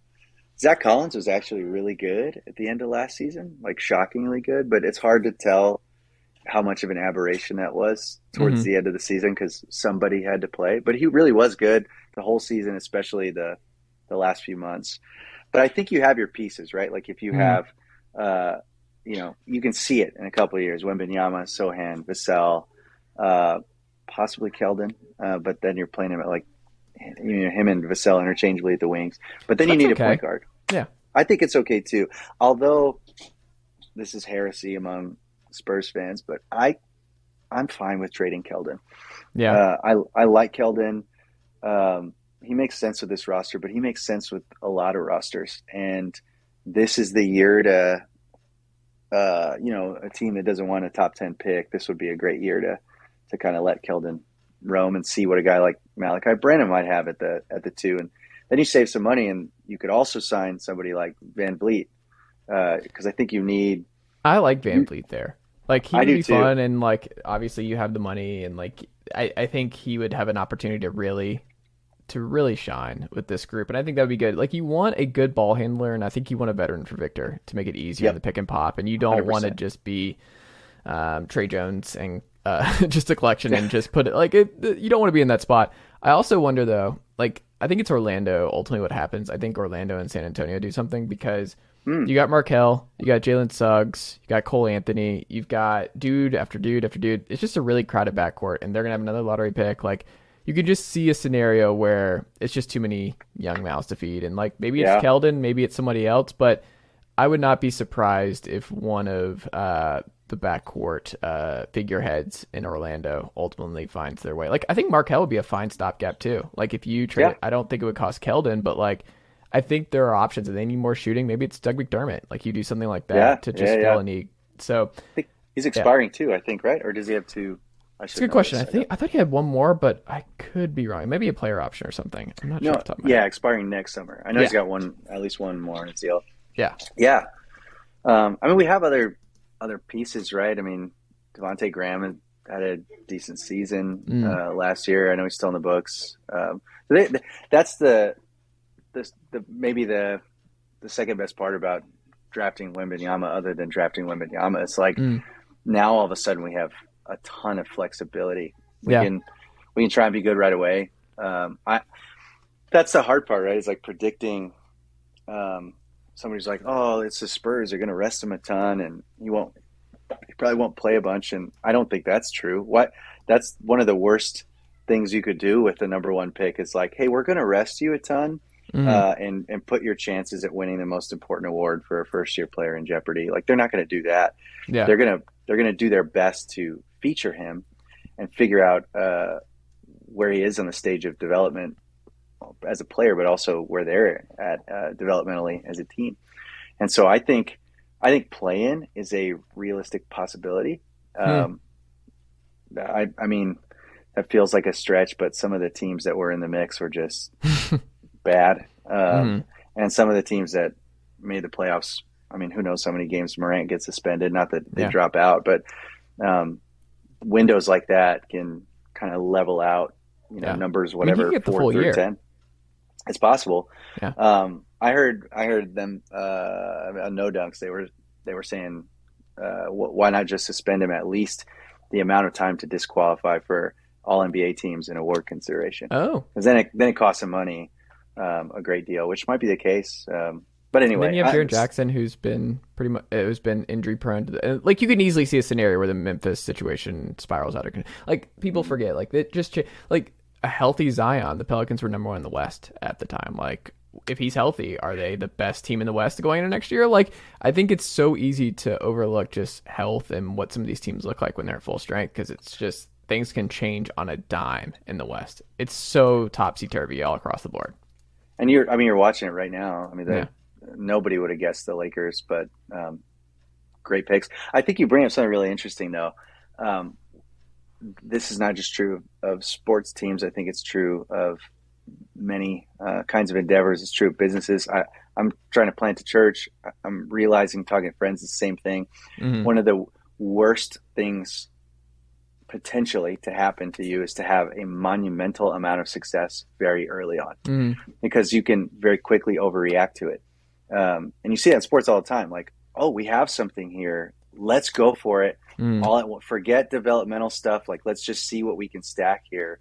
And the problem with that is it's a obviously high reward, but it's also a high risk scenario. And so the worst case, I think, would be for the Spurs to be really good right away. Not because we all don't want that, but because if that's because of injuries or suspensions or this weird window, or suddenly they get to go for surprise everybody in the playoffs, maybe even win a series. It's very easy to overreact to that.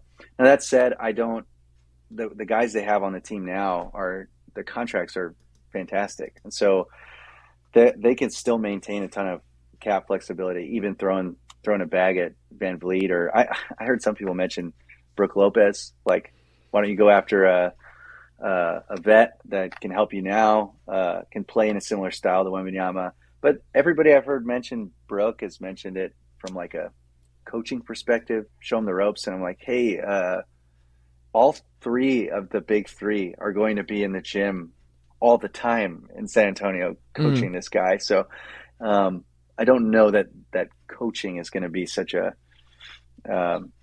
key component of finding a vet, at least as far as another big to roam next to him. I think you really just find somebody who can spot up and bully down there. So I am curious, because like, I wonder what this does for Pop's timeline.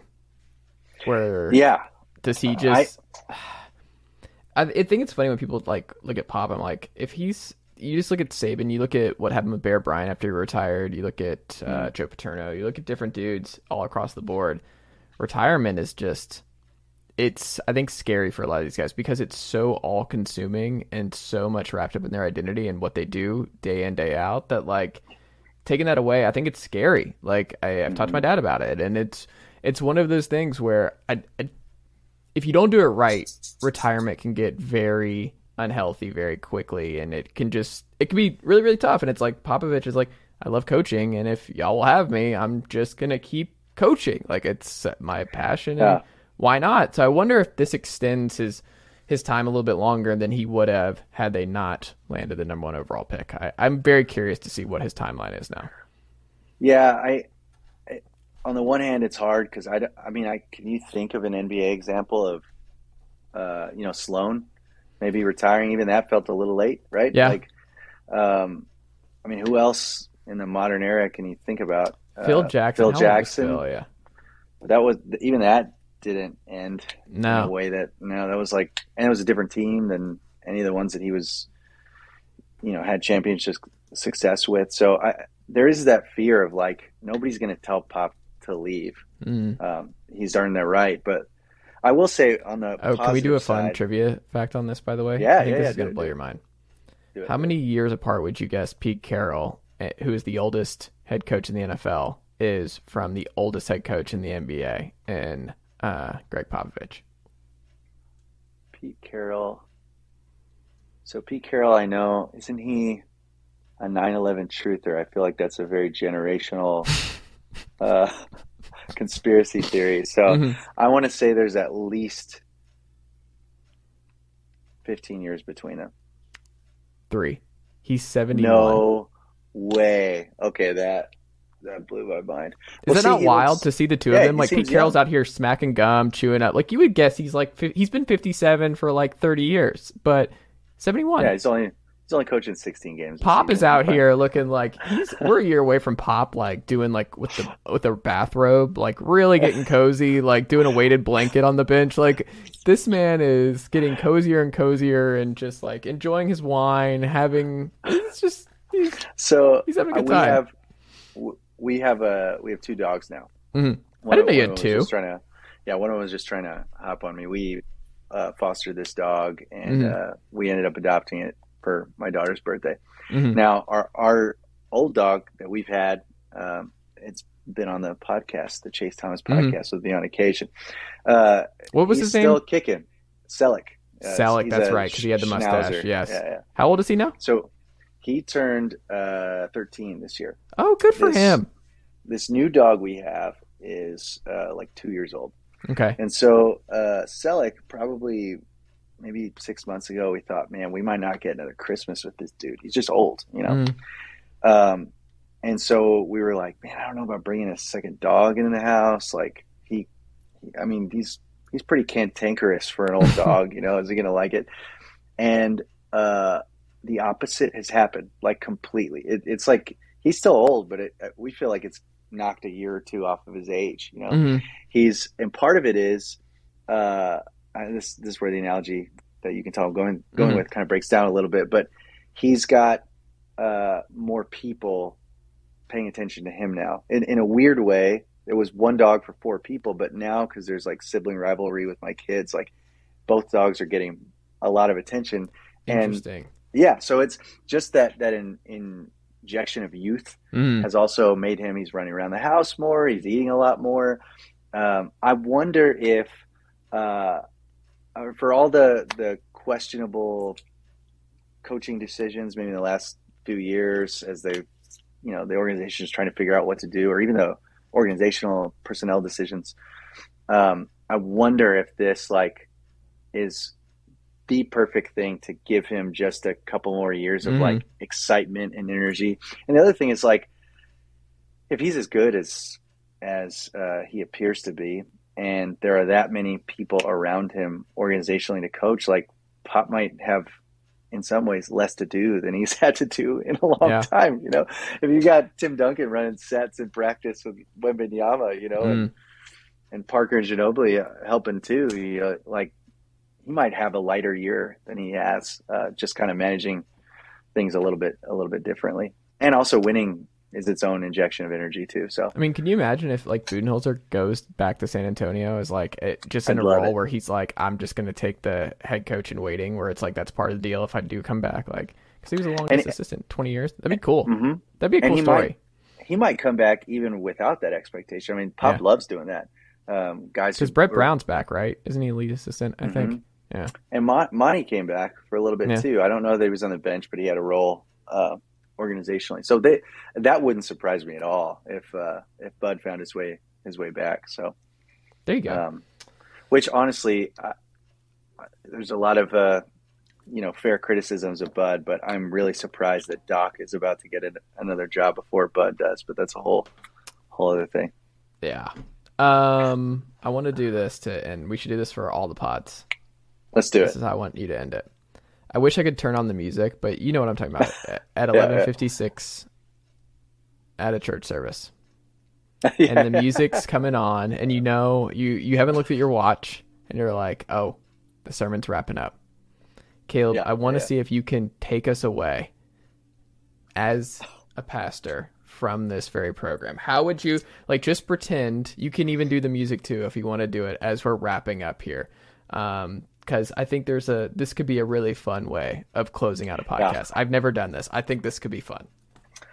How much time do I have? I mean, what do you think you can do? How long do you need?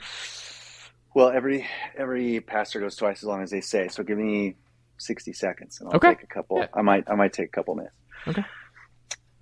Okay, so in Acts chapter 1, Mm-hmm. Jesus tells the disciples, "You will be my witnesses in the world." You know, and I was thinking of it this year. You know, San Antonio was talking about the Wembanyama news, and I was telling somebody, "We did it, we did it," and they said, "We did it." The truth is, we didn't do anything. We were observers. But you see, when Jesus says, "You'll be my witnesses," he's not talking about observing from the sidelines. He's talking about participation. He's talking about a catalytic demonstration of the Spirit-filled life. He's talking about putting a jersey on and getting out there. So will you be witnesses to what he's done for you? Or will you be content with recaps and observation? Go in peace. Boom. That was like a minute, maybe a minute and a half. That was good. It's a gift. That's it. It's a problem, but it's a gift. I love that. That's great, because I wonder how many, like, you know, like here in the Southeast, like you see it, and like growing up, I would hear it where it's just it's just funny because, like, you know, so many Spurs things are gonna just come up now. Like, how many churches put on their sign outside? Like, how many punts could they? Like, all the marketers at every church in San Antonio was like, how do we play off Victor Wembanyama to close our message? How do we do this? Every youth group. If they didn't end with it, they started with it. Yeah. Which I can confess I might have used a similar analogy in a talk last week. So I love that. Look at Caleb over here. Just you know who's good embrace at this too? Mm. As Jason Gallagher is really good at this stuff too. Yeah. He grew up in a similar environment. So yeah.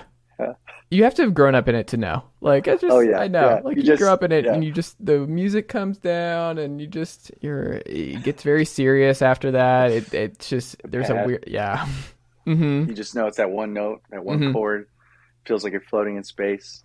Yeah. If you really want a great laugh, look up altar call failures on YouTube. Okay. Some of the funniest clips you will ever see in your entire life. It's my nightmare. So, yeah. There you go. Caleb, I don't know how to plug, like, everyone in San Antonio, where can they go to find you right now? Outside of, just like janitor's closets at this point. I'm still around on Instagram, Twitter, Caleb J. Saenz. I don't know. This might be the year I try and write something again. I know Tynan's got a great Substack, the 48 Minutes of Hell crew. We still keep up. Actually, we still message a lot. Awesome. I love that. Blogs are gone, and the young kids don't understand that we grew up on the True Hoop Network and all of those things. Like, it was just so good. There's no Zach Lowe, by the way, folks, without Celtics Up. That's true. There's no so many just important no Mahoney figures. Was he Mavs Moneyball? Who? Rob Mahoney? Yes, Rob Mahoney was definitely. And then, I mean, Jonathan Sharks, our old friend. Yeah. Oh, man. I miss our text, because he would just hit me up, and he would. I love Sharks, and he's amazing, man. He just, his strength, and I don't know. It gets me emotional just thinking about it, because it just sucks, all of it. But he and I would text, and he was just so low key. He was the most anti-clout person who was so good at his job that you would find he just wanted to write and talk about basketball and sports and life. And he would just message me. He'd be like, "Are they gonna trade John Collins?" It'd be like 7:30 in the morning. I just have those texts. I'd be like, Sharks just popped out of nowhere. He would just text. He just wanted to know. He's just curious. Hey, those are dad hours right there. Yeah, bro. Those are you'll get there, man. You'll know. Yeah, but I've shout out to Sharks and his family and all that good stuff. And the True Hoop Network as a whole, like, it was a good time. Like, you and I, we're not doing this podcast. It brought so many people all across the country together, and I wish more and more blogs were popping back up now so that folks could build the next wave, because it's fun. You're keeping the fire alive, Chase. I am keeping the fire alive. You're keeping the fire alive. Dude. But we're all getting older. Yeah. Like, we're all That's true. like, we're all in our 30s now. It's just so weird to think about. Yeah. Hey, 30s are the new 30s are like the prime. Okay, we had more time. We used more words in our 20s, but in our 30s, we're picking our spots. Like, we know what we're doing now. So. Yeah, absolutely. You're crushing it, man. Keep crushing it. Thank you. And you as well. Do you want to say where the new church, so for the local San Antonians, where can they go find you? It's called The Garden. I swear I didn't intend to wear my goodness. That, no. I I also designed it. Anyway, it's called The Garden. You can find us at thegardenessay.org, and that's the Garden Essay for San Antonio, not like the Garden Essay. And I knew what you were talking about. Do people think that? Oh my God. No, but it's fun to say it that way for the most part. Our public launch date is tentatively, but did I lose there you, bro? he is. I'm here. Of course, that's what I get for trying to plug. No, you're okay. Yeah, September 17th. That's when we think we're launching. But if you want to find out more about us, thegardenessay.org. Is it really September 17th? Yeah. So my anniversary. It's when I got married last year. Really? Yeah, September 17th. I guess I'll fly y'all down. How is that, by the way? Like, you're married, man. That's amazing. I love being married. That's amazing. But I would tell people, like, look, don't rush it. Like, I waited till I was 31.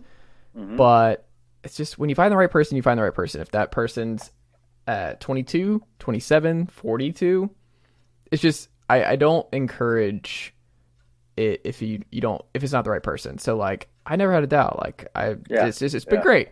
But, like, it had to be the right person. So I love being married to my wife.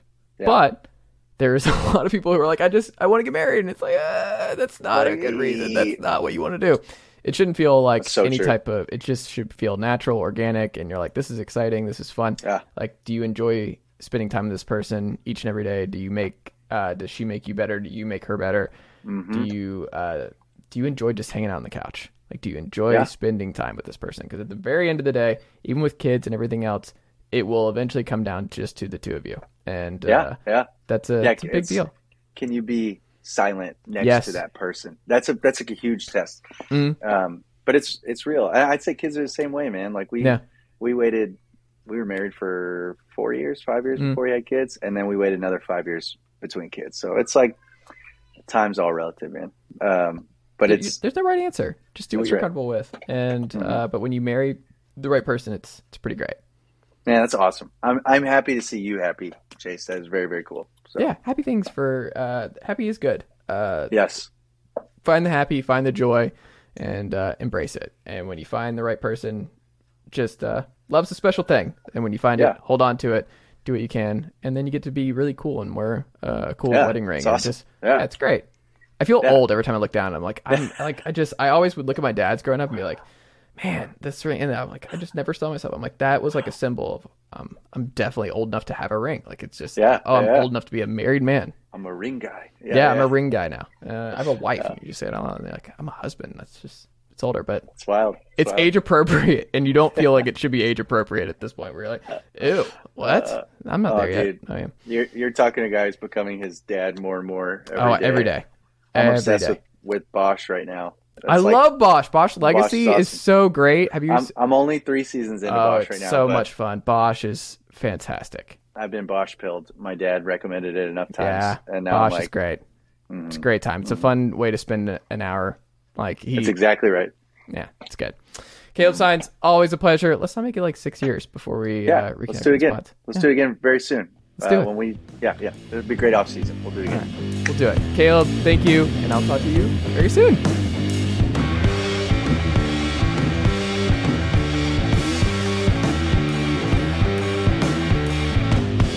Nicely done, nephew. Chase Thomas Podcast. Hell yeah. Hi, I'm Daniel, founder of Pretty Litter. Did you know cats tend to hide symptoms of sickness and pain? I learned this the hard way after losing my cat, Gingy. So I created Pretty Litter, a health monitoring litter that helps detect early signs of illness by changing colors, saving you money and potentially your cat's life. Pretty Litter is veterinarian developed, and it's the easiest way to keep tabs on your fur baby's health right at home. Go to prettylitter.com and use code ACAST for 20% off your first order and a free cat toy. Terms and conditions apply. See site for details.